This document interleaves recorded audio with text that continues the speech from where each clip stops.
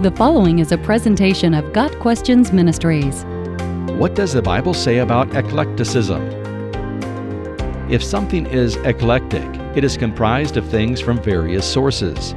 Eclectic music, for example, includes many different music styles in a unique combination. Eclectic things usually defy labels. In religion and philosophy, eclecticism is the pasting together of various and diverse doctrines and practices. Eclecticism draws from many different belief systems to create a personalized pastiche of religion. An eclectic, an advocate of eclecticism, might start with Judaism, add a belief in reincarnation, throw in Gaia and a sprinkling of shamanism, and use the novels of Robert Heinlein as sacred texts. Usually, eclecticism strives to be pragmatic. If it works on a personal level, the eclectic is satisfied. Eclecticism is not biblical. The eclectic considers the idea of many different gods as a real possibility. The Bible is clear on this point. This is what the Lord says, Israel's King and Redeemer, the Lord Almighty. I am the first and I am the last. Apart from me, there is no God. Isaiah 44 verse 6. We cannot combine different ideas of what a God is and still hold to the truth. Eclecticism sees various sacred texts as being equally valid. The Bible also addresses this issue. Scripture is God-breathed and therefore set apart from other writings. God warns us not to add to or remove from Scripture.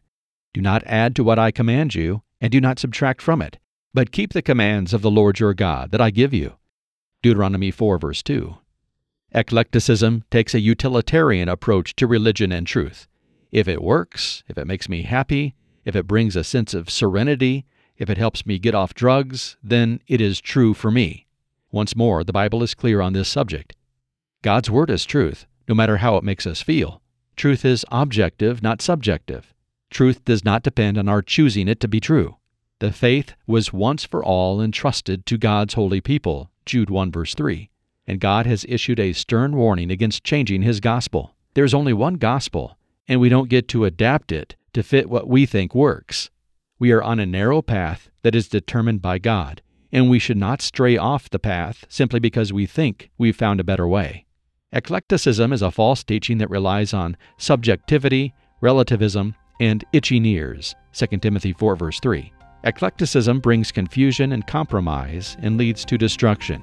We will never find the truth as long as we're standing at a religious smorgasbord and piling our plates with a bit of whatever looks good to us. We will only find the truth when we come to Jesus. Salvation is found in no one else, for there is no other name under heaven given to mankind by which we must be saved. Acts 4 verse 12. Got Questions Ministry seeks to glorify the Lord Jesus Christ by providing biblical answers to today's questions. Online at gotquestions.org.